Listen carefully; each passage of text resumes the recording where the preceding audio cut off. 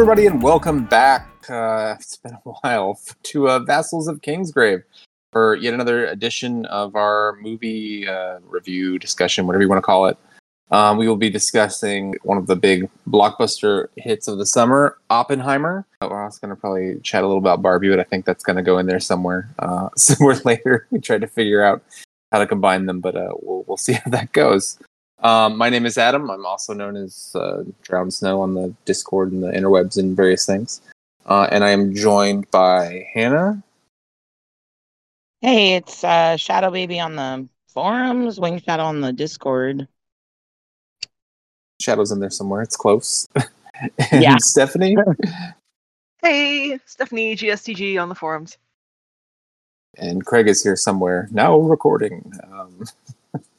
We'll see. We might be joined by a few other vassals as we get along here. So let's just jump right into it because this was one of the, I guess, kind of a surprise hit this summer. Just because box office has been up and down, and so what hits and what doesn't has been a little crazy.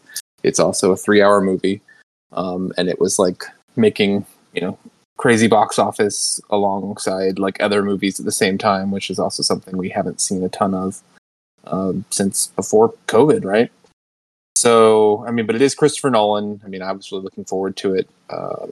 His last couple movies have been kind of hit or miss, I guess, in the theaters. So I didn't really know what to expect, but let's just go into our opening thoughts here. Like, what would you say? How about, what do we give it? Like, how many split atoms would you give this movie? Infinite.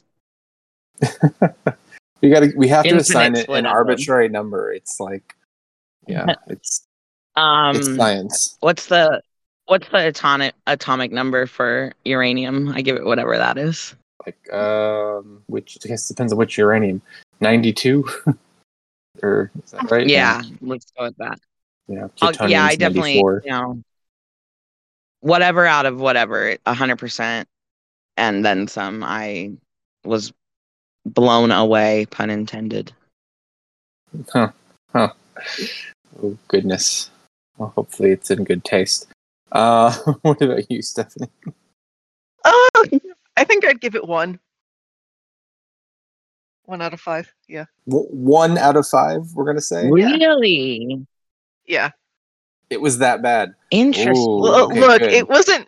Look, I don't regret seeing it, but yeah, I mean, we can get into it later, but yeah, I don't think this. It didn't, like, the emotional conflict didn't get me. I saw a lot of comparisons of this film to Memento, and I think that is, I don't think this film should be compared to Very Memento. different movie. Yeah, very different movie. Yeah, I don't know. I read some of there was a review in the New Yorker. I forget who the reviewer was, but they weren't so positive on it either. And so I guess I feel a little glad that I'm not the only person who feels this way. But I have seen some mixed reviews on it, but generally fairly universal praise, I would say. I really enjoyed it, although I can understand some people not in certain parts, especially because it's 3 hours long, and that's just not something that a lot of people are into. But like, it's got a very high Rotten Tomatoes score for both the audience and the critics, which just doesn't happen too often.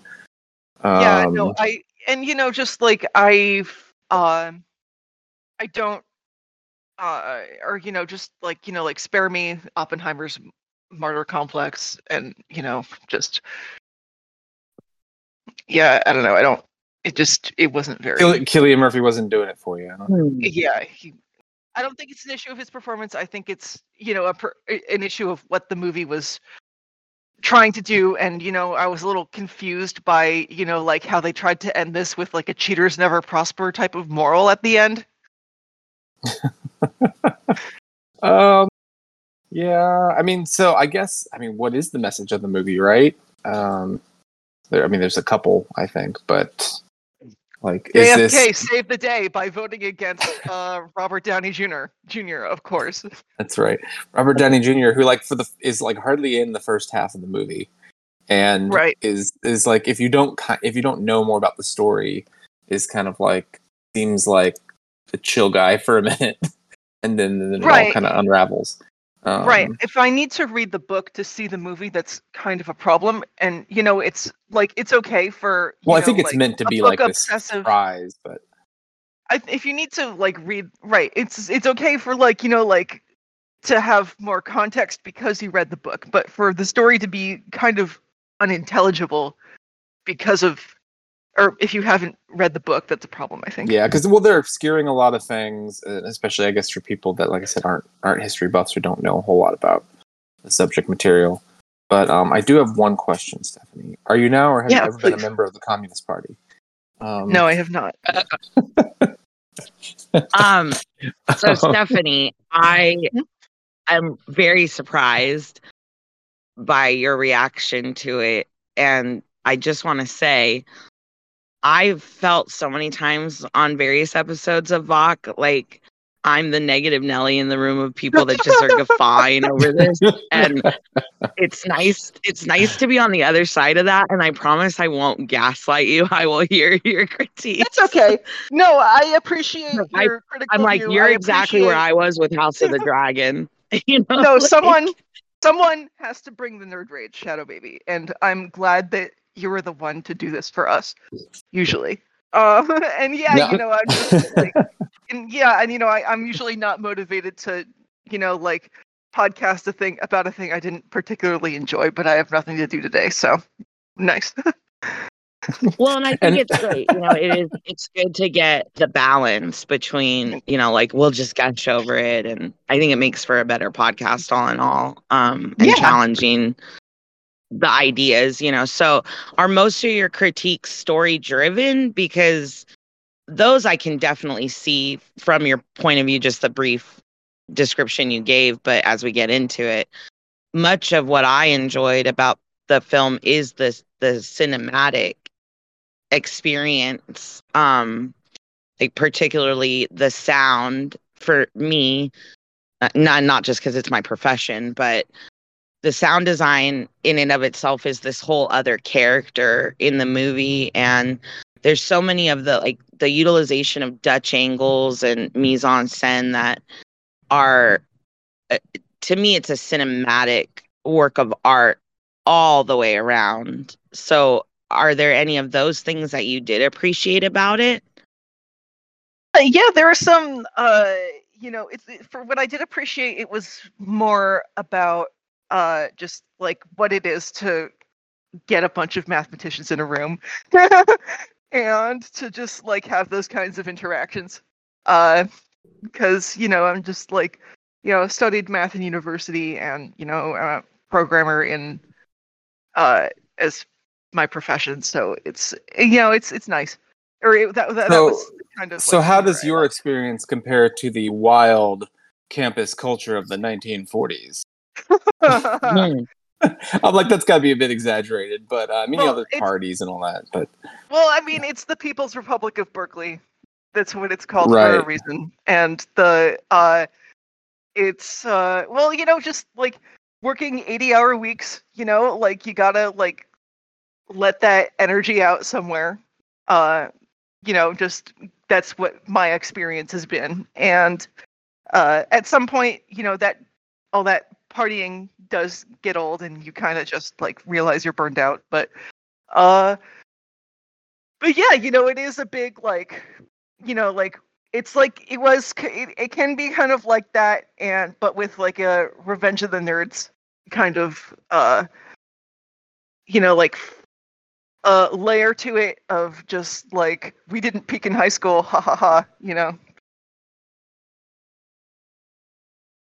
I mean, personally, I think, I mean, obviously Nolan is kind of a master of his craft, right? Like technically, visually, I mean, we've known this for years, just excellent. Now, some people will complain that he's more flash than substance sometimes. There are movies that that people have absolutely loved, and other people think are absolute trash. But you pretty much always agree, like he does a very good job making the movie. But I mean, a big part of this is it's a very significant story. I mean, it's history kind of brought to life, which I always love, kind of historic picks.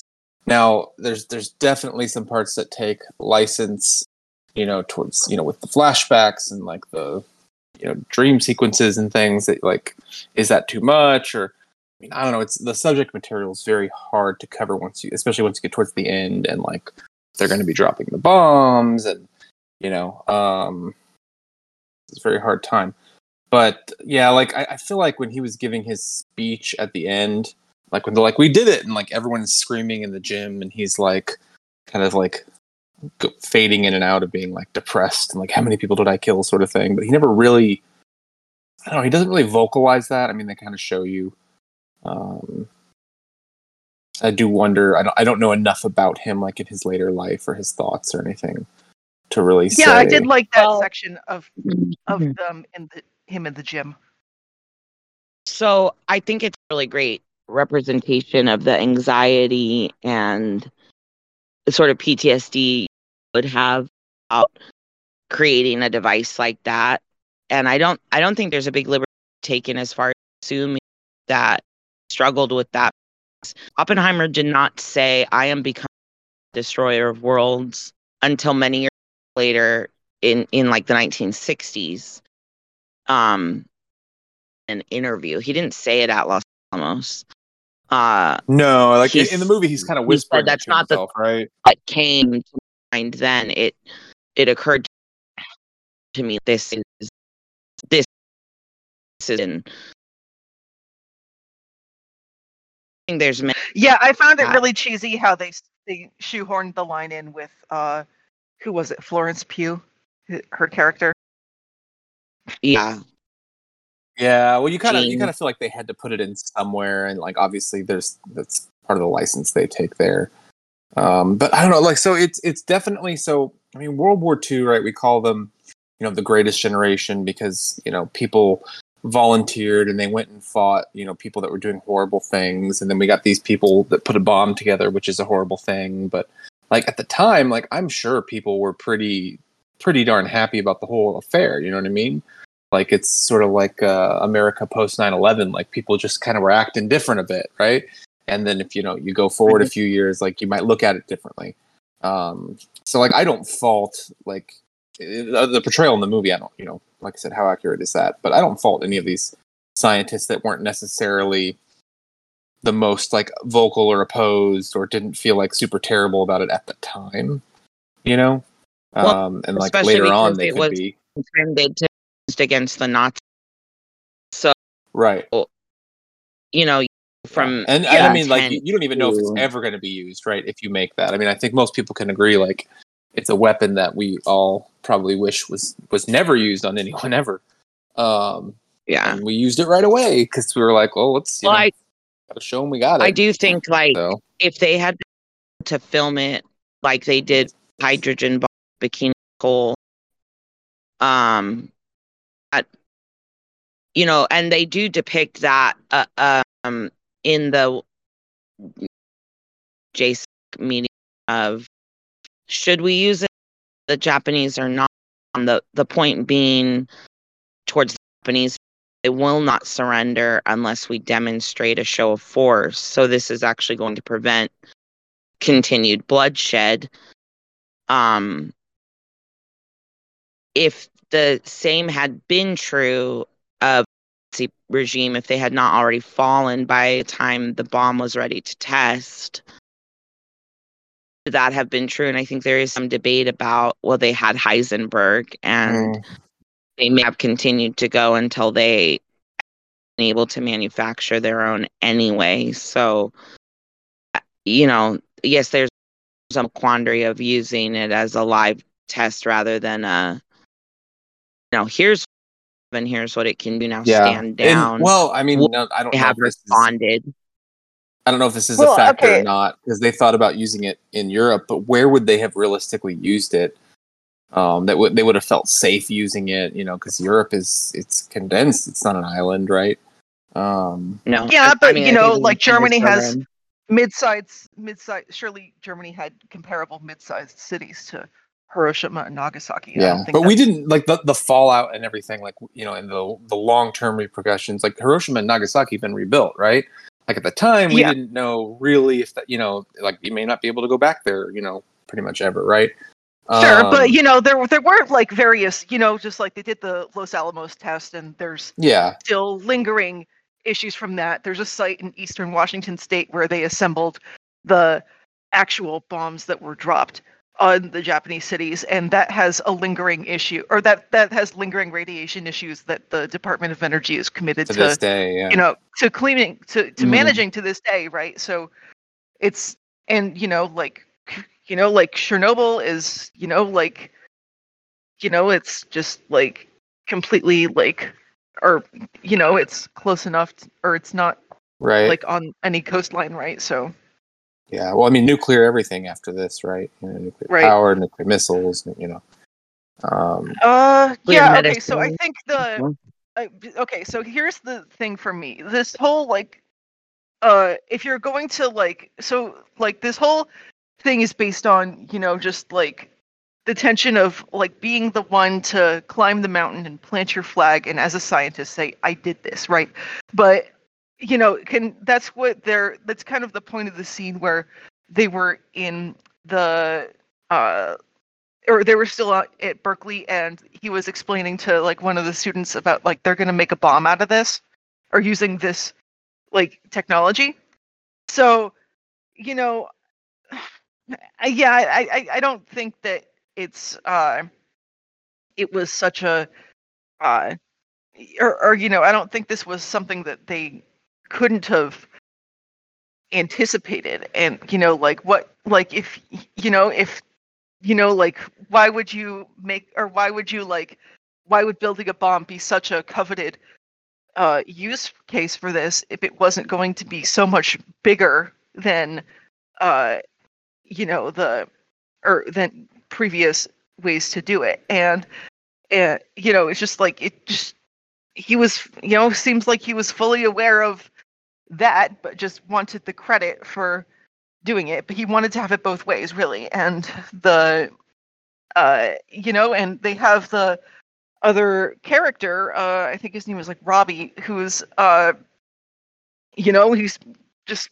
kind of like being the one to challenge Oppenheimer on this a little bit, and just saying like this is, or like talking about, like if something like this ever gets built, the civilian casualties would be incalculable, and it would dwarf any kind of military uh, use case against a military target, right? So yeah. I mean, if they had to know that. I mean, I think they had to know that going in. I mean, they also I knew. think, I mean, someone was going to build it at some point, but yeah, correct. I think that they would have yeah, known many years before that, the time of the Curies and especially relativity, that these likely machines were destined to be built.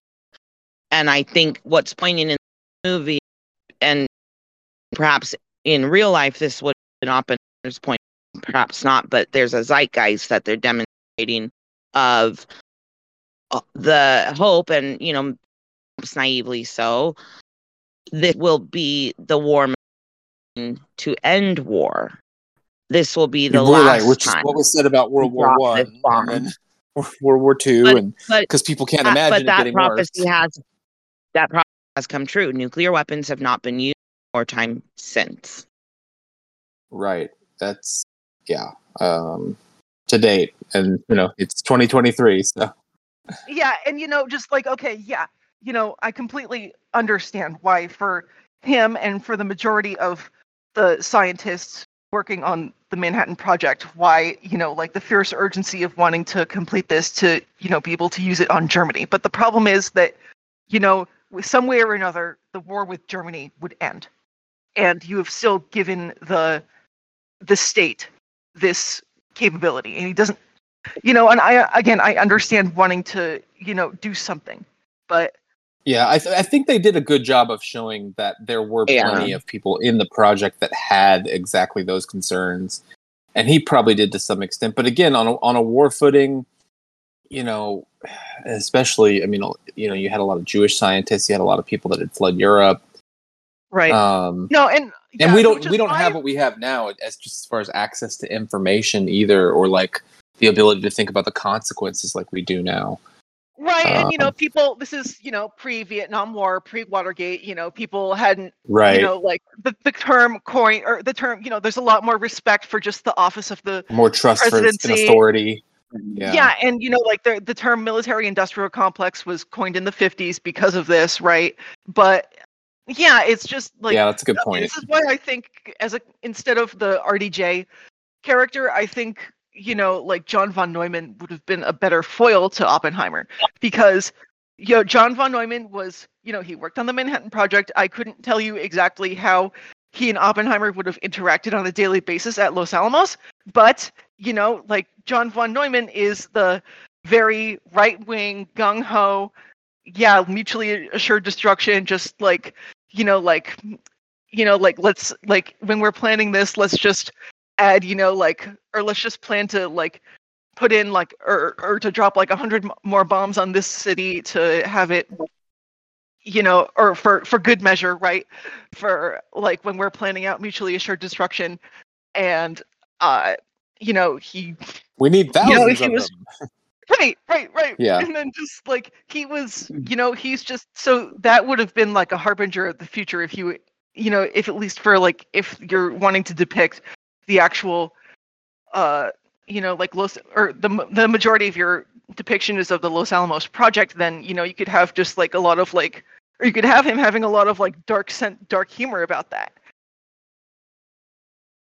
Speaking of Los Alamos, I mean, we have to say that everything aside, this whole, building the little town out in the desert, the entire project, the Manhattan Project, was quite an undertaking, and as quick as they did it, pulling the resources the way they did, getting everyone to cooperate the way they did. I did find it interesting how it was basically, leaky like a sieve as far as keeping information, post-war anyway. But I mean, I don't know, it's definitely one of the great feats in human history, the fact that they did this in the timetable they did it in. But yeah, actually, I think the movie does a good job of showing how haphazard some of it was, and how kind of this is certain things were not thought through, even I think Matt Damon's character is probably best used for that, when he's constantly being we just kind of were doing things differently. I wouldn't do it that way today. we know better. Right. That is kind of like a startup fail fast mentality. Yeah, and they gave him a lot of operational control, Oppenheimer, which, I mean, I've always known that, and I don't know. I've seen some documentaries. I've read a little bit about him in some books, but I do find that part very interesting, especially as much as they kind of had, I don't know if you should say suspicions or kind of reservations about him in some of his history. So, you fast forward 10 years, they would never have put someone like him running something like this, right? No. Yeah, I mean, I think a good film to actually compare this to is there's a Studio Ghibli film called The Wind Rises, and it's about a great film. A Japanese aeronautic engineer or aviation engineer during World War II, and he designs a lot of fighter planes that get used, and so and throughout the film they try to address this topic of having him have hypothetical conversations with his his idol, this Italian aviation engineer, and it's just kind of trying to just address the concept of what, or what do you do when when what you make hurts people and stuff, but it's also not very satisfactorily answered there, in my opinion. So going back to some of the criticisms of the morality with it, I think that the film does a good job of depicting so Oppenheimer's struggle without it being audible. So it's all done through visual representation, and the audio of the interpersonal reflection is actually conveyed through the constant input from other voices. So rather than hearing Oppenheimer voice it or an internal monologue in his head, where it's filtered through other people's comments, and then we are visually seeing him respond to that. It's his body language that has it come out. And another point I just wanted to make is, as far as anyone involved in Manhattan and the US government, it's pretty easy from our cushy positions in the peace and quiet of our home and not knowing the threat of war in the same way these people would. You have to remember that Hitler was dead set on world domination, and that alone is evil enough, let alone the eugenics and genocide involved in his platform. But there are people involved at that time who are potentially old enough to remember, or at least have grown up in the shadow of the Napoleonic Wars.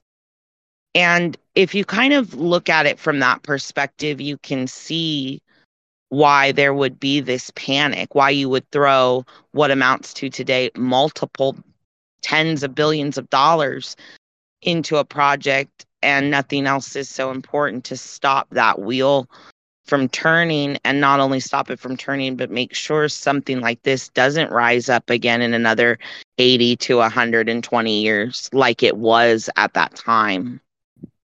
I think that Nolan does a fair job in the movie of showing how risky and how terrible this is, and how there is a moral kind of opposition to the core of what they're doing, but also kind of allowing for, like here's the situation at war, here's how the people feel, here's why people would probably do this, even scientists maybe who are not interested in war at all.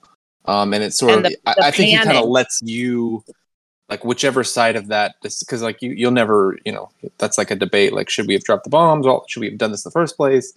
Right. You'll probably never get to the end of that discussion, in our lifetime. I don't think the movie advocates, but I think he lets whichever side you're on, kind of, you can look at that and see. And me, I'm like, I don't know, it's very hard to, it seems justified and not justified at the same time, and I think that's sort of the point. Right. It's not not overly preaching at you either way. It is making clear, like, how terrible this thing is. We had I think it's a very hard balance. It's a very hard balance, and then the whole movie is framed around this hearing that we don't really know what's going on until the last half an hour or so, or 45 minutes, where they explain it's years later, and it's the hearing to recertify his security clearance, which they basically rigged, so that he doesn't have a chance. And that's where you get a lot of the testimony and the flashbacks. And we had an interesting viewing experience with that element of it, because the trailer that was shown right before the film started was for this new Paul Giamatti vehicle that's coming out, that doesn't look so impressive. It looks like a Wes Anderson movie done by Michael Bay.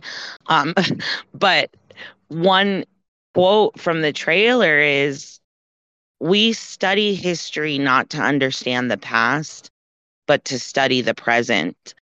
And as I was watching the film, and I was very surprised. I've never read Modern Prometheus, so I came in cold, thinking that this would be a story more about Manhattan and less of a holistic biopic on Robert Oppenheimer. So I was sort of pleasantly surprised by that. But that quote kept ringing in my ears of, this is a great way to understand the present. And it informed me a little more on some of the modern dynamics with politics and foreign affairs that I was not intimately familiar with beforehand.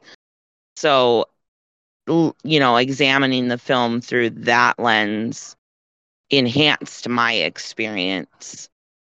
And I thought it was it's like if you go into watching The Aviator and thinking it's going to be a movie about the spruce goose, and then you watch The Aviator and it's actually more about Howard Hughes' life and struggles. And with the That's milk. sort of how And with the milk. this was for me. Yeah, show me all the blueprints. So I think that's sort of the same techniques that we got with the water droplet with him, is sort of his own internal show me all the blueprints. And that could be an artistic license, you could argue, but to me it stands to reason that Robert Oppenheimer did create something that is evil. Well, but here's a he quote from also him kind of was in not that an evil regard. man. This was some years later, I think, but when he was asked about the project, he said, "Some people, I think, were motivated by curiosity, and rightfully so, and some by a sense of adventure, also rightfully so. Others had more political arguments and said, well, we know that atomic weapons are possible in principle, and it's not right that the threat of their unrealized possibility should hang over the world. It's right that the world should know what can be done in the field, and then we can deal with it." So, and he kind of was sort of, I mean, he kind of was like skirting that line, I think. But, yeah, his views, I think, obviously evolved over time. But, like I said, this happened so quickly. You do wonder, how much time you even had to pop your head up. Like, I mean, they did give a sense like of, like, that, you had he to, wasn't doing like, much, right? Like, he Yeah, was trying no, to manage everything and could barely do that. Yeah, but on a project like that, I completely buy that you didn't really have a time or any time to like hear yourself think about this. But at the same time, it's just like his, like comments about like, oh, they're like, you see the news about that, and or like back in his like Berkeley classroom, is just saying, oh, they're gonna make a bomb about this,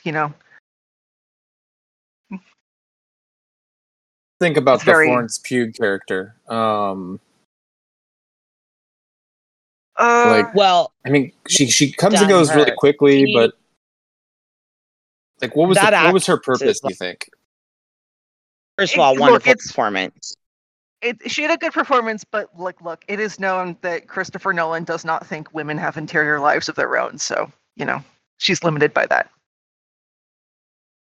Yeah, was she a real person or? Yes, she was a real person, a real girlfriend of his. Real life. They were on and off for many years.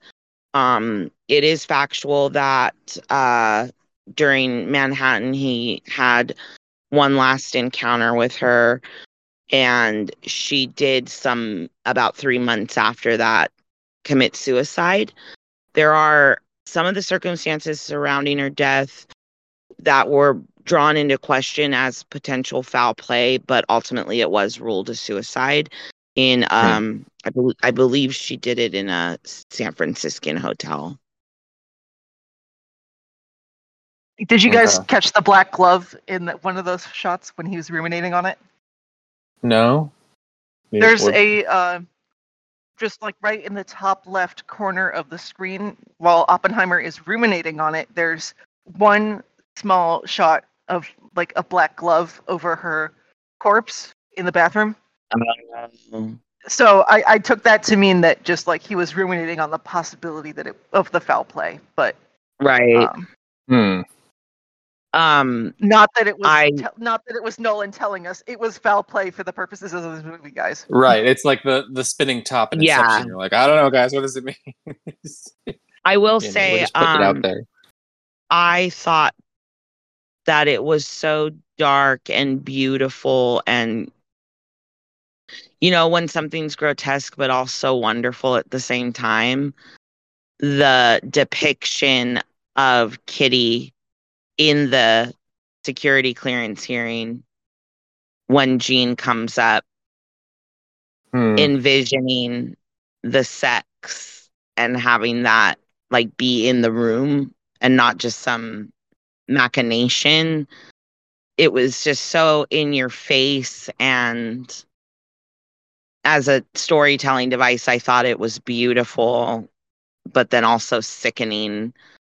And you just could feel like the worminess of her staring into this space and seeing this The happen, you know, and when the humiliation. guys, I mean, I yeah, liked Emily Blunt's character in this. I felt really bad because she got kind of the short end of things eventually. Although she wasn't like perfect either, but I do think that what was her name? Jean, his like lover, mistress, eventual.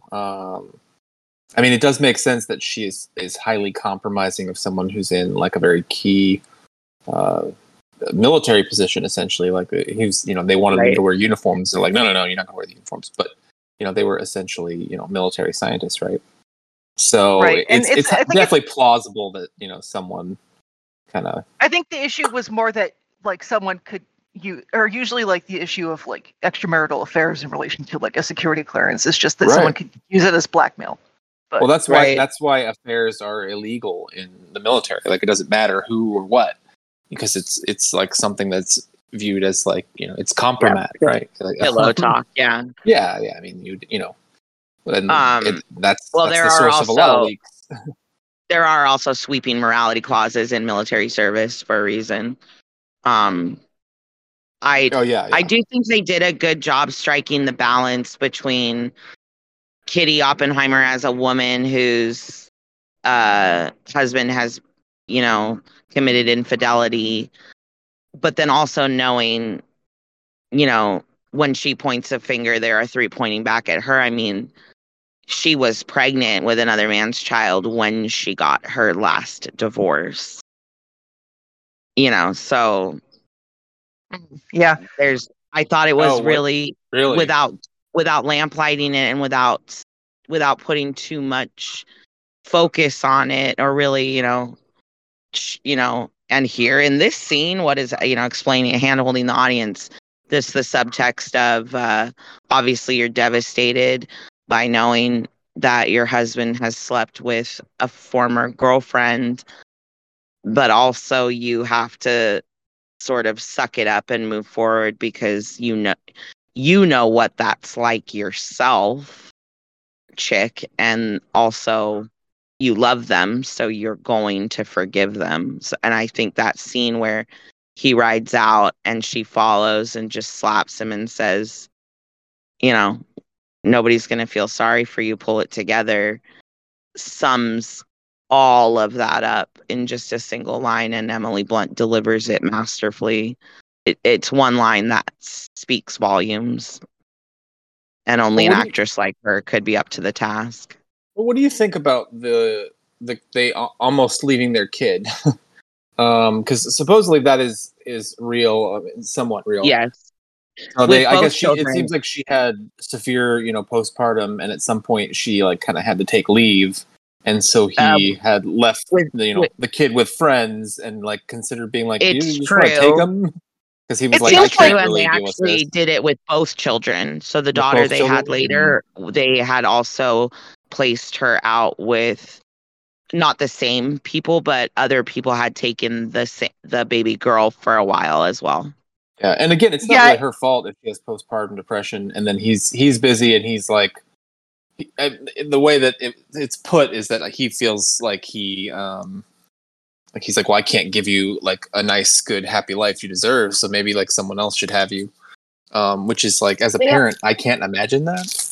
So, they both come from money, and at that time, I don't think it's unheard of to have, you know, a series of usually Latin women raising your children. So I actually find it somewhat, I don't want to say commendable, but taking a break when you know you're at your breaking point is better, and then re-entering the child's life when you're prepared to do so is better than like disengaging completely and just having a nanny take over forever. Yeah, I guess if most people don't have that, the privilege to be able to do that, you know, their situation just gets worse and worse, and they kind of spiral out, and they don't get help. Yeah, no, I was in fact rather confused about like, you know, why didn't they just like, hire a nanny or at least like a housekeeper to like, you know, have her not be alone in that house all day. It felt very weird in the movie. Yeah. Right, because it's just like, like even like, maybe I don't know what the security rules on that stuff at Los Alamos was, but when they were living at Berkeley was when they, gave the first kid up, and it was, yeah, and it's just like, I think it was pretty clear that her problem was that she never had the temperament to be a housewife, but that was Mhm. that was the age she lived in, and the expectation she lived, Yeah. or the expectation she was always, like at war with. Yeah, And eventually she was supposed to settle down, and maybe Well, that and was this not was a supposed to time be when, something she wanted. So they're using terms still like you're hysterical and giving you right, cigarettes and vibrators to help, she's and got the not actual vapors. mental. Yeah, there's no mental health resources No, actually. no, So for anybody. I as hard as this may sound, I didn't find it as disturbing as other people might. I had postpartum depression after I had my son.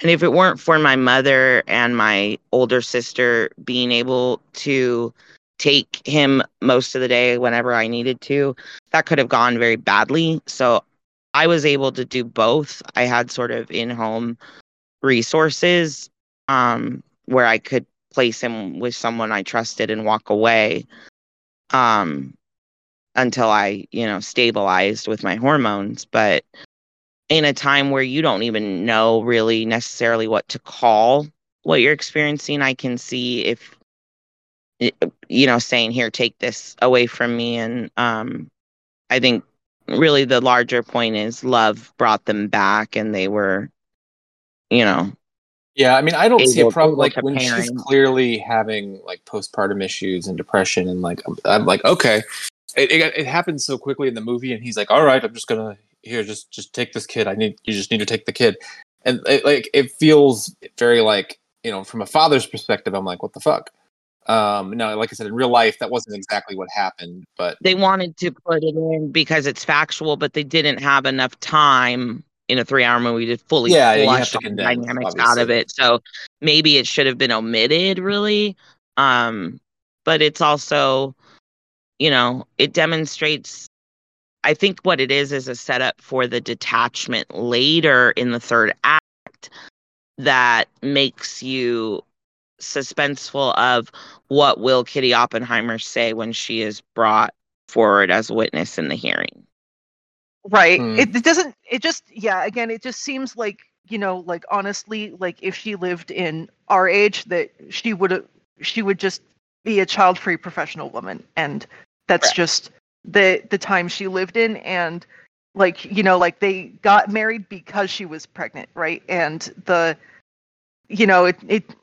like it just, They're yeah, like, that's what you do. Yeah. right. It just doesn't seem like, like she ever uh really had any kind of a choice, and just, like, yeah. As most women did not, you know. Yep. So how Um, did you see they so kind of wanted to play it throughout the movie as it being like plausible that maybe he would, innocently leak things to someone, good natured. He might, oh well, yeah, let me tell him about what's going on here, like his friends back at Berkeley and such. I mean, did that play? Did you like think that was really, there was like a risk that maybe he was gonna be like leaking secrets or anything like that? I didn't, because we never see him do any of that. So I think that's sort of the point is, it's constantly brought into question, but everything that we as the audience are shown in intimate moments and private would not actually speak to that character of him, like that being a Right. character defect of his, even when he's tested. And there are a couple of points where he is tested by such things. He's approached in the hotel by the Chicago teammates, the I forget the guy's name, but the other gentleman from Berkeley that had taken his kid for a while, hey, if you want to share something with Soviets, I can help you do that. There are a couple of times where his metal is tested and he comes out squeaky clean. And I didn't see it at all as it's implied that it's off page, and he is. I saw it as No, he's not. So it's infuriating why he's being questioned now. Yeah, I think they were wanting some of the audience to question him, because like I said, it takes like 2 hours of the movie before you sort of get to what the, I guess, present day looks like, Well, and I also want to post-war. point out again, I came in totally cold to this. I knew that Dr. Robert Oppenheimer was a physicist who was largely responsible for leading the Manhattan Project and a key member in creating the atomic bomb. That's about all I knew. I think And that's probably going to be the that is majority of the audience. that's I mean, not the let's be real. experience that I had. I've since watched an extensive documentary about his life. And I will say there's much of the film that is consistent with fact and eyewitness stuff. Going back to the scene in the stadium, did you guys notice that the American flags are wrong? Was it a 50-star one instead of It a was a 48? 50-star flag, yeah. Well, you know what? I'm probably not surprised by that. Yeah, I wasn't too. I actually didn't notice it myself. It was pointed out to me by a friend after I saw the film. It's an easy mistake to make, and I'm not gonna criticize. It's not like leaving a fucking Starbucks cup on the goddamn table in Winterfell. It's close enough. It's not like, it's like we got the 13 stars and you're putting the 50-star flag up. Yeah, exactly. Yeah, it's close. I mean, it's like that's a detail you should get right, Yeah. but at the same Well, time, especially if it's like a budget issue, of like, well, we can get 1,000 50-star flags on, Amazon for $5. That way we have a bigger budget for all this trip ass visual and sound effects. I'll take it. There were a couple of costuming issues I had too, but I'm not an expert enough to know whether they were period or not. They just the buttons didn't look right. Some of them, yeah, like some of the sweaters, especially like Josh Hartnett's character wore and things like, to me looked more 60s, but I struggle I with thought they that just pulled where him from the seat from like the Pearl Harbor set. He was just wearing the same wardrobe.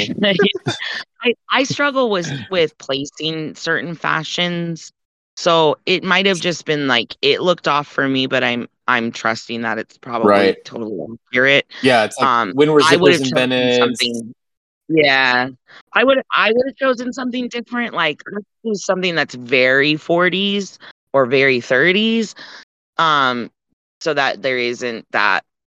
I don't know. It was like uncanniness of it. Yeah, I'd have no idea. Like, I'd watch this stuff and I might have a feeling like that doesn't seem right. But then maybe it's like the most Right. period accurate thing I've ever seen, and Correct. I'm just going off of movies I've seen before, So Yeah, I'm get sure it clueless. is period, but it seemed out of place to me because again, it's not something you're used to. So that was it's just I would have made a different choice. It distracted me a little bit in a couple of Josh places, Hartnett's but clothes didn't seem like they were tailored correctly sometimes. So maybe that was part of the look. Maybe that was meant to be like a budget professor look or something. I don't know. Yeah, maybe. Or like I don't care because my mind is busy with quantum Beautiful mechanics. mind. Like Which Albert Einstein. that is true to life. That is true to life. Cameo to Albert. I did find that funny because we see him in like a flash forward early on where he sees Einstein, by the lake, and when he's talking to Robert Downey Jr. kind of early in the movie where he wants him to like, hey, head up this department here for me after the war, right?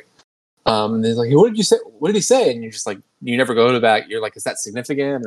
And then it comes back later as like this big moment. But at the time you were like, well, Robert Downey Jr. seems like a nice guy. Like everything seems like it's going well. Apparently that encounter is largely true.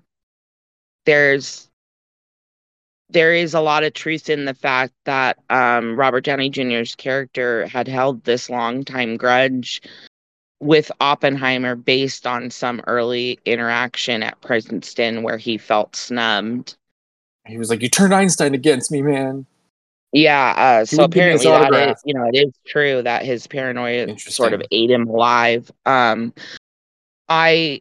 I would love to talk about, so one of my very favorite scenes in the whole film is in the third act where the prosecutor in the security hearing is really going after Oppenheimer. And the scene starts with him at one end of the table and Oppenheimer in the hot seat that's been there all film. And I don't know if you guys noticed, but I noticed it right away. If you watch the water glass on the table in front of Cillian Murphy, it's doing like the Jurassic Park thing where the water in it is vibrating. And as the tension of the scene rises and the prosecutor encroaches on his personal space more and more, it becomes more violent, and then the walls start to pulsate as well. Like, as his blood pressure and anger rises, the things in the room are responding to that.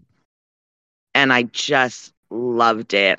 I thought it was so artistic and very strong visual representation of a panic attack or being overwhelmed in your mind, and how maybe not in the moment, but if you reflect on it later, it does have this like swirling, pulsating, pounding quality to it. And There's a lot it of was good so tension subtle. building with the Yeah, visuals, with the audio. Like, this is definitely, I think, worthy of the theater. Probably would have been like really good to see in IMAX, even though we didn't get to correct. see it in IMAX. I still enjoyed it, but I saw it in like a half-packed theater. But I think it was senior day because like I was definitely the youngest person in the theater.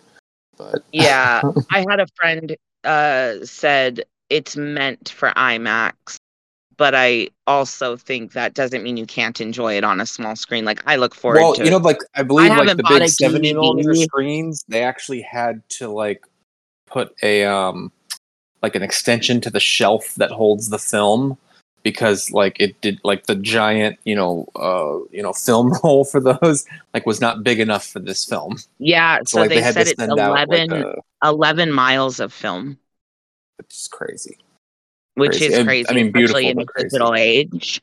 And So, I haven't bought a DVD of a movie in probably 12 years, and I fully intend to buy this on, I guess Blu-ray get is the that thing 4K, now. yeah. And um yeah, I just, I think it's striking. And I'm not a Christopher Nolan fan. Inception didn't blow my skirt up. So I wouldn't call myself a Christopher so Nolan are you fan, but telling me you don't understand Tenet? I've never seen it. Oh well, we won't discuss it then. I've never seen that. And then is Interstellar his? I've Which also did never seen that. terrible. I really enjoyed Interstellar. It certainly had problems, but I another visually amazing film of his. Tenet came out. Tenet's a very weird movie because it's not perfect either. I really enjoyed it, but like the whole conceit takes a lot of people out of it, and they leave the theater kind of like, what the hell. But it also, like, theaters had been closed for probably 6 months, and then like they opened Mm. up, and that was kind of the first real movie that was in a theater, and I was like, yeah, man, get back to a theater. And then they closed down again, like a month or so later, because like no one was going, right? Because we're still sort of late 2020 pandemic. They were like, okay, too early to open the theaters, and so it just kind of crashed and burned. But he's coming off of Dunkirk and Interstellar, were kind of his Yeah. two big movies I before did that. enjoy Dunkirk. But yeah, I wouldn't say I'm like a big fan of his, right? Like I am of Wes Anderson and Quentin Tarantino. I'm like seen them all. So I'm not a follower Oh of yeah, Nolan, but this Tarantino. definitely I just, to sum it all up, I would say it is a masterpiece. I went with a buddy of mine, my son who's 16, and his friend, and it was also a very interesting experience walking out of the theater and hearing what the boys had to say about it. It's like the two generations looking at it from different points of view. And um one his my son's friend said, I think that's the best movie that's come out in the last few years. And I just like, are you crazy? I think that's the best film to come out in the 21st century. What ages are they? So they're 16. 16. So they're okay. So they're old enough to appreciate something like this, and even Yeah. the length and Well, I stuff. mean, And I that's how old I was. You're going wouldn't to have see like taken Lord of them the if Rings they and were any things. younger, Yeah. I knew there No, was yeah. Like my nudity. son's 11. I'd be like, no, it was not. My wife didn't want to go with me either. Like I said, she made sure we went to Barbie. I was like, we could do them at the same time. Like, no, we're not Yeah. spending like 8 hours at the theater at them. Right. But speaking of which, that's a good transition, I think. Can we talk about the Barbenheimer phenomenon? I don't know exactly how this happened. They were released the same week. And I don't know that either of them had like terribly lofty expectations necessarily. I think, they were supposed to do okay. Certainly we didn't expect, we kind of had box office for 4 to 6 weeks that like we haven't seen in years, realistically. But Barbie opened with 160 plus million, and this opened at about 80, so about half, which is still very good. And they're still every week they're still making some money, but Barbie makes about twice as much as Oppenheimer. And then somehow the trend became like people going to see both.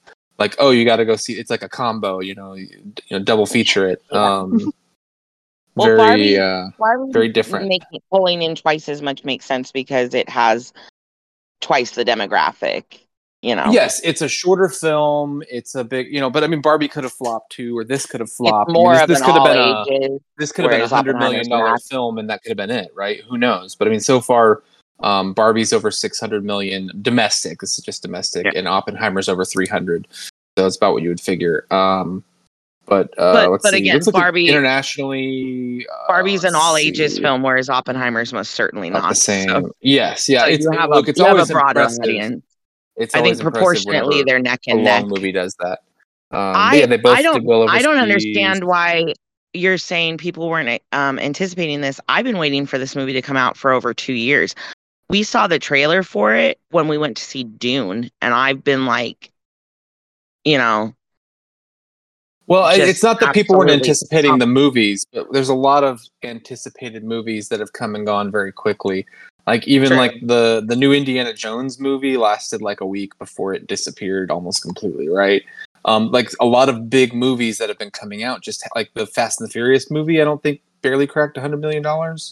But I think again, like the difference in those titles is that this Oppenheimer and arguably Barbie are original ideas, and that is so refreshing. It's newer nowadays. content, but I mean, like, Super Mario Brothers comes from really an well, existing even though franchise, that's established IP, but it's a brand new. I mean, we've not had like a Mario movie, right? And that did way more than they thought. I mean, because people have been saying, "Oh, the box office is dead. No one's going back to the box office. Pandemic, But it's like if you give the people the right stuff, they're going to go. So well, that's the thing is like the film industry needs to come correct about why would I pay upwards of $20 to go to the movie theater where I can watch the movie in pretty high quality in the privacy of my own home at my leisure if I just wait a couple weeks. With the 10-second rewind function and subtitles. Do you ever have a dream? Yeah, exactly. This is completely. But like, do you ever that dream like you're in a theater and you're like, oh, I need to go to the bathroom or something, and you pause the movie or rewind it a second, and then you look around and you realize everyone's like, why is the screen stopped? And you're like, shit, like I don't want anyone to see my remote. Like I can't let them know I've done this. It's like unfortunately, home theater systems are very impressive nowadays and pretty cheap. So, you've got to really cater to the experience of going to see it in the theater. And franchises and remakes are not going to cut that. Now, Barbie does come from an existing franchise, but they did a good job of marketing that it would be an original take on a classic. Right. And not one that is shoving a bunch of stuff down your throat, just a fresh take. And Oppenheimer is obviously there is like other movies about Manhattan Project, but there's been no large scale biopic it's a big on Nolan the person. Biopic. Yeah. So, but again, it's just like, how did they become so intertwined other than they released the same weekend? And I think they maybe thought, there wasn't going to be a lot of crossover. I think, maybe one was going to die faster than the other, and they both have kind of sustained, I mean, even like, let's look at, what is it? Now we're Labor Day weekend. Barbie's still number 2, Oppenheimer's number 5. Like, not a big Yeah, weekend my at the guess box is office, but it started with just the frequency of the two being mentioned in the same breath, and then it has that sort of natural portmanteau quality to the names, and they're also both arguably biopics of two yeah. And then characters all the that are in kids, real all the kids lives. got onto it. I remember Yeah. when we were at San Diego Comic-Con, and I'm like on the train, and everyone's like, "Oh yeah, we got to go see our Oppenheimer." Like, well, you can't go unless you see Barbie, and I'm like, "What are these people talking about?" Yeah, It was like there were like multiple conversations like that. yeah, I think too that I think like it just started as counter programming, and like people, and it's just also like I guess like people or like or people in Hollywood consider like going to the cinema as endangered enough that you don't feel the need to, or you feel less pressure to compete so much, and you recognize the value in like getting the butts in seats no matter what film you're seeing. right. And maybe there was more corporate astroturfing to get it started than we realize, before they started doing interviews about the cast of each film started doing interviews about the other film. Well, Yeah, I right think before the strikes and everything. part of it too is so normally, how many times have we seen in the last 20 years where one studio has this project, one studio has this project, and they're going up against each other at the box office, but they are in the same genre. So I think it's the absurdity of the contrast between the two, right? One is pink and one is dark, and one is light and one is heavy. And like it's different enough to be ironic. You need a palate cleanser after watching Oppenheimer to some degree too, right? Yeah. So I think that's how it pairs. I do think Barbie is the chaser to Oppenheimer. I think the other way around, and it probably maybe is a different experience. Yeah, would be my guess. I have not seen Barbie yet. I had no intention of it when I first started. I'm like, oh my God, can you stop with just create some original things? Well, there's been a million Barbie, movies for 5-year-olds, right? I have heard it's very clever. I watched the trailer and it does look clever, so I will see it. I'm not going to bother watching it. You would in enjoy theater. it, Hannah. I'm going to tell you, yeah. you will enjoy it. It is fun. I don't think I need to see it in the there's some parts of it that are theater, like, though. but it's very fun. It's cute if you just approach it for what it is and don't expect any more critical thought beyond what it puts on and the you screen. just have to remember that Ken is the hero of the movie. Well, doy. It's not really true. Ryan Gosling is the hero of everything. He is amazing. I mean, honestly, they just did a really good job with that movie, and hopefully we will. We'll have to see. We will definitely do a Barbie VoK when we can get everyone else in here, because I think that'll be a lot of fun, and I'm not going to be leading that. That's for sure. I'll leave that to someone with more enthusiasm than me. I'm the Alan in the room on this one, but but yeah. So on that note, what are our final thoughts? What did you guys think of the fact that the violence, the eruption, the explosion, we never actually see it? You never see really the bomb go off. You don't see you see them so reflecting on Nagasaki, but you don't see that. And I thought we would. And I almost towards the end of the film started to feel like disappointed, but then I thought, well, what does that say about me psychologically and my own like desensitization to like warmongering and bloodlust? And to me, it ended up being very thought provoking. Yeah, that's a fair self-reflection, Hannah, I think, because I feel like we've seen that shot so many times. We've seen some archive footage. Obviously, we've seen the aftermath, and we've seen it recreated so many times. And in the context of how the scenes played out leading up to that, like I was just like, it was enough. Like his apocalyptic, demon vision. Like I don't need to see kids walking around, dying, and like it was pretty brutal. Just sitting in the theater, kind of being pulled through that. So It's almost if they like, had done it, you know, I'm the sure they best could have done it horror, tastefully, but I get why they didn't. like the best horror films are like what you don't see. Yeah. And I think it puts you in their perspective though too, because at that moment he's telling them in like the basketball, gym or whatever, and they're cheering and screaming and like, yeah, we did it, which is probably a very natural reaction for them there, right? But we know what it looks like. We know what the cost is. And like he's also kind of reflecting in that moment. So yeah, I mean, like I guess they wanted to like counterbalance enough that like you understand why these people are breathing a sigh of relief, being like, "Oh, hey, the war's over, we did it," at the same time that we're like reflecting on how terrible it is. Right. I just thought it was very tastefully handled. I thought it was a stroke of genius, and the sort of negative space art that is created with not seeing it. I was at dinner. Also, it was kind of appropriate that, like they didn't show that because they didn't really address this in the film, but Oppenheimer did, like, immediately after the war, just very like work to downplay any kind of reports about lingering effects as, quote, Tokyo Tales, quote, end quote. Oh, about like radiation sicknesses and defects and I bet that was like the state, the state sponsored propaganda, right? Right, but he still allowed himself to, be used for that. They had tons of other scientists to make that testimony. That's fair. I was at dinner with my cousin over the weekend, and he hasn't seen it yet. And he's like, "Oh, but we're going to go see it. And we have to do it in the theater because, like, you've seen the atom bomb like that. You have to do it in the theater." And I had to bite my tongue to not give anything away of, you're not going to actually see it, bro.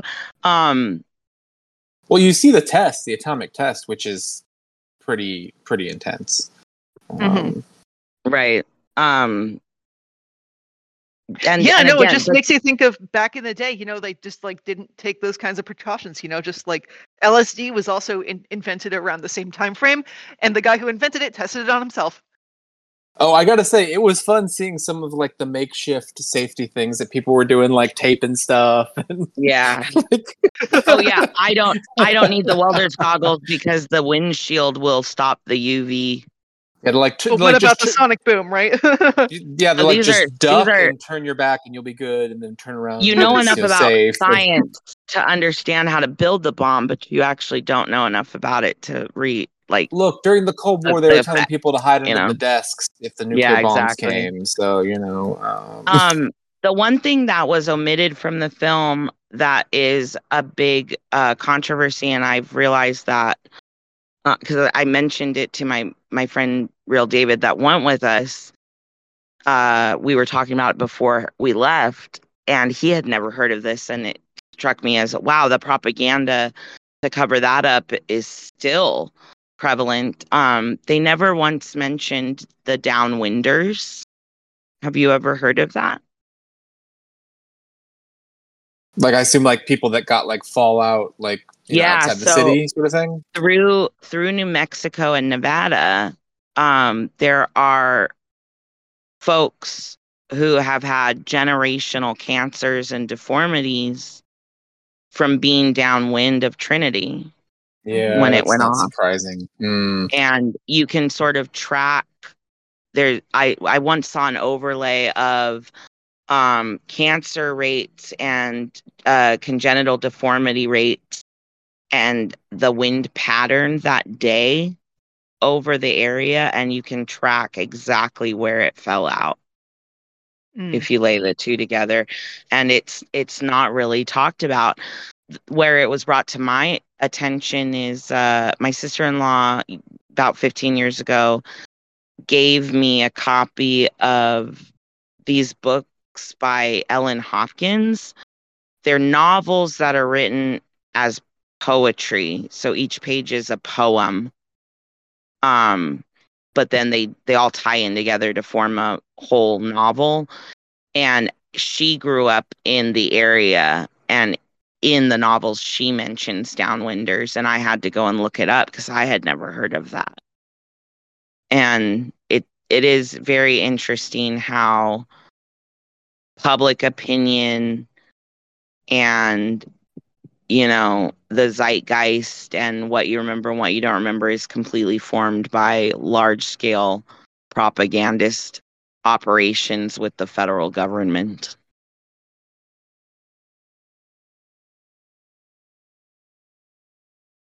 Yeah, I mean, I feel So on that's that true of happy so note, many things. Yeah. I do hope though that my intention in bringing that up is hopefully get people thinking about it. I think it's owed to the people that were innocent bystanders who have had What is there's a struggles. podcast. I can't think of the name of it right now, but where they do that. It's like, hey, remember this thing? And it's not even necessarily government or military things. It's all kinds of stuff where this happens, where it's like, hey, do you remember this thing in that story? And they're like, yes, I do. And you're like, that's not actually what the story was. You're like, what? Yeah. And then like they go back through and like look like, you might have seen this headline or something, and even if a correction was made, or maybe it never was, like it just doesn't disseminate. Like, Right. first impressions are kind of like, that's why, defamation suits and stuff are, because if someone comes out and says like, hey, so-and-so did this terrible thing, and then, a month later, unless it's like this really big public thing kind of getting like people are going to remember for years, the first version of the events that they've seen. I mean, we've seen this with, bombings and mass shootings and various things, like where even like you get early eyewitness reports and then it like, just sticks in your head. You're like, wait, isn't this what happened? You're like, no, that was not what happened. Because it takes a lot of time to learn the truth. It speaks to like the silent suffering and cost in the name of progress, which again, going back to how we started this discussion, like, and the morality of atomic weapons, but nuclear science is important. And unfortunately, necessity is the mother of invention, and war is often the catalyst for and the causality of the necessity. So there are so many, my cell phone in my hand right now, the microwave in our kitchen, these are all war machines. There are so many things that we have and take for granted and are innocuous now that were only invented in the pursuit of warfare, right? And were intended to be weapons, including nuclear medicine. Yeah, well, your cell phone, like 50 years ago, even they'd just be like, well, this is clearly a spy camera. Like that's all they would care about. Right. Is like there's a camera in it. Like there are no cameras that small. But we need wireless technology to communicate on the battlefield, right? So there's all these things. I mean, even the wheel, I'm sure, we got to perfect the wheel so we can get faster chariots to slaughter these, Yeah, well, but I do also think, and this is, I guess, poignant when we talk about the Manhattan Project, because technology has changed war, and it has kind of decreased the frequency and likelihood of, like, especially large scale wars and violence, right? Correct. Like we have satellites, and you can't just like sneak your tanks through a forest and like jump on some other country and catch them by surprise anymore, right? Yeah. Like just communications are a big part of that.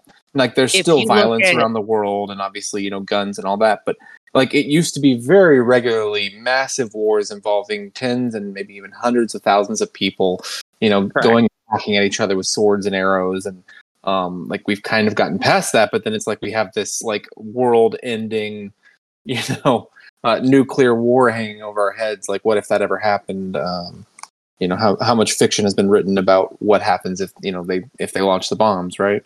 I haven't seen the global numbers, but U.S.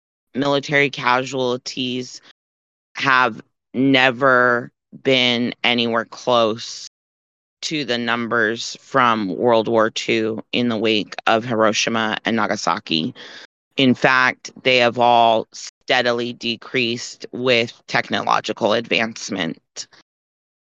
Now, in a perfect world, I'm a pacifist, so I am extremely anti-war. I just think there's absolutely no winners. It's the fucking stupidest practice we have. And if we would crowdsource ideas the way we do for war, my God, the world we'd live in now, right? We would already been on Mars, that kind of thing. So make love, not war. Yeah, you'd hope that the world gets on board with that, but unfortunately, there's still a lot of places in the world where poverty and struggle is very much real, and Correct. there are always people that want to take from other people, and it's like Sergeant not York. perfect. If you've ever studied him, is like, there are things that are so horrifying, like genocide. The Holocaust, the idea of trying to eradicate a race of people from the earth is just so, that is an abomination. And how can pacifism prevail in the face of something like that? And that's also something I think films like Oppenheimer are poignant and thought-provoking of. As much of a pacifist as I am, if somebody like Hitler were chancellor today, I would want to pick up a weapon and fight against that. And there are times where words are not enough in the face of an evil like that. And to what extent are you willing to go to eradicate that evil? It's like even just us with our kind of tangential knowledge, we're able to sit there and talk for hours, and I'm like, I do wonder how much of this is even exposed to kind of a younger generation, because not even because it's not being taught in schools or they don't think it's important or whatever, but it's they have so many options. I mean, until even the last 10 or 15 years or so, it was old movies, old TV shows, that's what you probably, grew up on, and they were passed down. And now you kind of have to actively do that. Because they also, otherwise they have 1,000 things they could watch at any given moment. And plus there's YouTube and TikTok and so many things immediately competing for eyeballs, right? So we had a lot of things that were World War II related growing up, but we weren't heavy on the Vietnam stuff. And I think it felt too it recent. Speaks to the fact that Vietnam, Desert Storm, Iraq, Afghanistan, these are wars that were very controversial within the United States, whereas World War II, everyone's participation was wholly yeah, we're on board. I don't know that there was a lot of controversy with us engaging in that war after Pearl Harbor. But Vietnam, I think back in the day there was, because there were people that wanted, the U.S. to stay out of the war, obviously. But looking back, everyone, I think, is proud of the fact that that war came to an end. Yeah. And we did our part, and a lot of other countries maybe did our their European involvement. But again, these are our allies. If we were gonna in for a World War I, in for a World War II, right? Why wouldn't we have been? And again, as an Irish American, it's one of my deeper shames about my heritage that they would remain neutral, although being a tiny nation and seeing the chips stacked against you, I could see for self-preservation, you might want to just sit quietly by. It's sort of like David Tennant's character in Good Omens. I'll see and fascism was also kind of spreading around Europe prior to World War II, and so there's a lot of they did a lot of work kind of compromising people, I think, in that regard. Lots of dynamics at play. Overall, I loved it. I really enjoyed this discussion of it. So, and we'll have more stuff coming out, I'm sure. It's been kind of a lull lately, but I think things will kind of pick up around a little more. I don't know, I got to look because we have backlog of stuff to get to still. So, well, that'll buy us time. That kind of fell off. Right? Yeah. So, thank you, Adam, for hosting and doing all the legwork here. Yeah, it was fun. Thank you guys for coming and chat with me. So, yeah, always fun. So.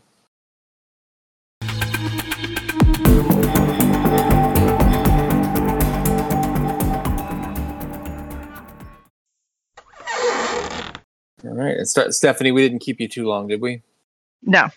And what was the last we've been doing the Agatha podcasts. We I just never have time did, and then there were none, and we're gonna record Sad Cypress this coming weekend. And I've listened to a few of them, which are excellent, and I feel like man, I have so many of these books to read to catch up. But they're also they're one-offs too, so you could. Yeah. At some point, I'm like, I should jump on one of those, but I'm just like, yeah. You should, lot going especially if you're not a huge fan, one to jump on and look forward to, and you have a while, is Crooked House and Endless Night, and those will be they're some of her later books, so we have a while to get there, but they're both excellent. You would really enjoy them. To look at. I mean, we've all seen plenty of Agatha Christie, stories translated or movies or over the years. Yeah, I'm just not hugely familiar. I do know is The Haunting in Venice that I keep seeing previews for that. Is that Agatha Christie, or because it's got what's his name in it with the mustache? And I'm like, wait a second, is this another thing? If it's Hercule Poirot, yes. I don't know. Got the actor, and he's still got the mustache, so that's why I'm like, is it him, or it doesn't ring a bell? I'm not as much of an expert as Bina. There are several on the list I've never read before. It's not supernatural, but then Sherlock Holmes had the Hound of the Baskervilles and stuff, right? So it's like a Scooby-Doo. I don't know. I just I keep seeing previews on TV. I'm like, wait, what is this? So I don't know. Anyway, regardless, like I said, we'll cut all this out. But no, it's been a while. I've been busy, and it's good to get back to it, especially since who knows when we're gonna have more House of the Dragon or other things coming back. So it's good to get more done, and then hopefully we can get together and get Barbie done here soon, because that'll be fun. Yeah, I think for House of the Dragon, ballpark is summer 2024, but obviously we'll only know when it's right in front of us, right? Exactly, because everything keeps getting delayed or just taken off the schedule right now, and we just who and knows, what's the union status of the CGI artists, right? Yeah, there's a lot going on right now. So The Haunting of Venice is a Hercule Poirot movie. But and I guess it is one of her books. There we go. Maybe I'll watch that, and then we'll do something on the movie. I'll find time for that. The book, though, is not called A Haunting in Venice. It's called Halloween Party. It takes place post World War II generic. on All Hallows Eve. Yes, sir. It's called an invitation for a Halloween party, sir. Crikey. Where's Venus so she can yell at me? Yeah. Yeah, there you go.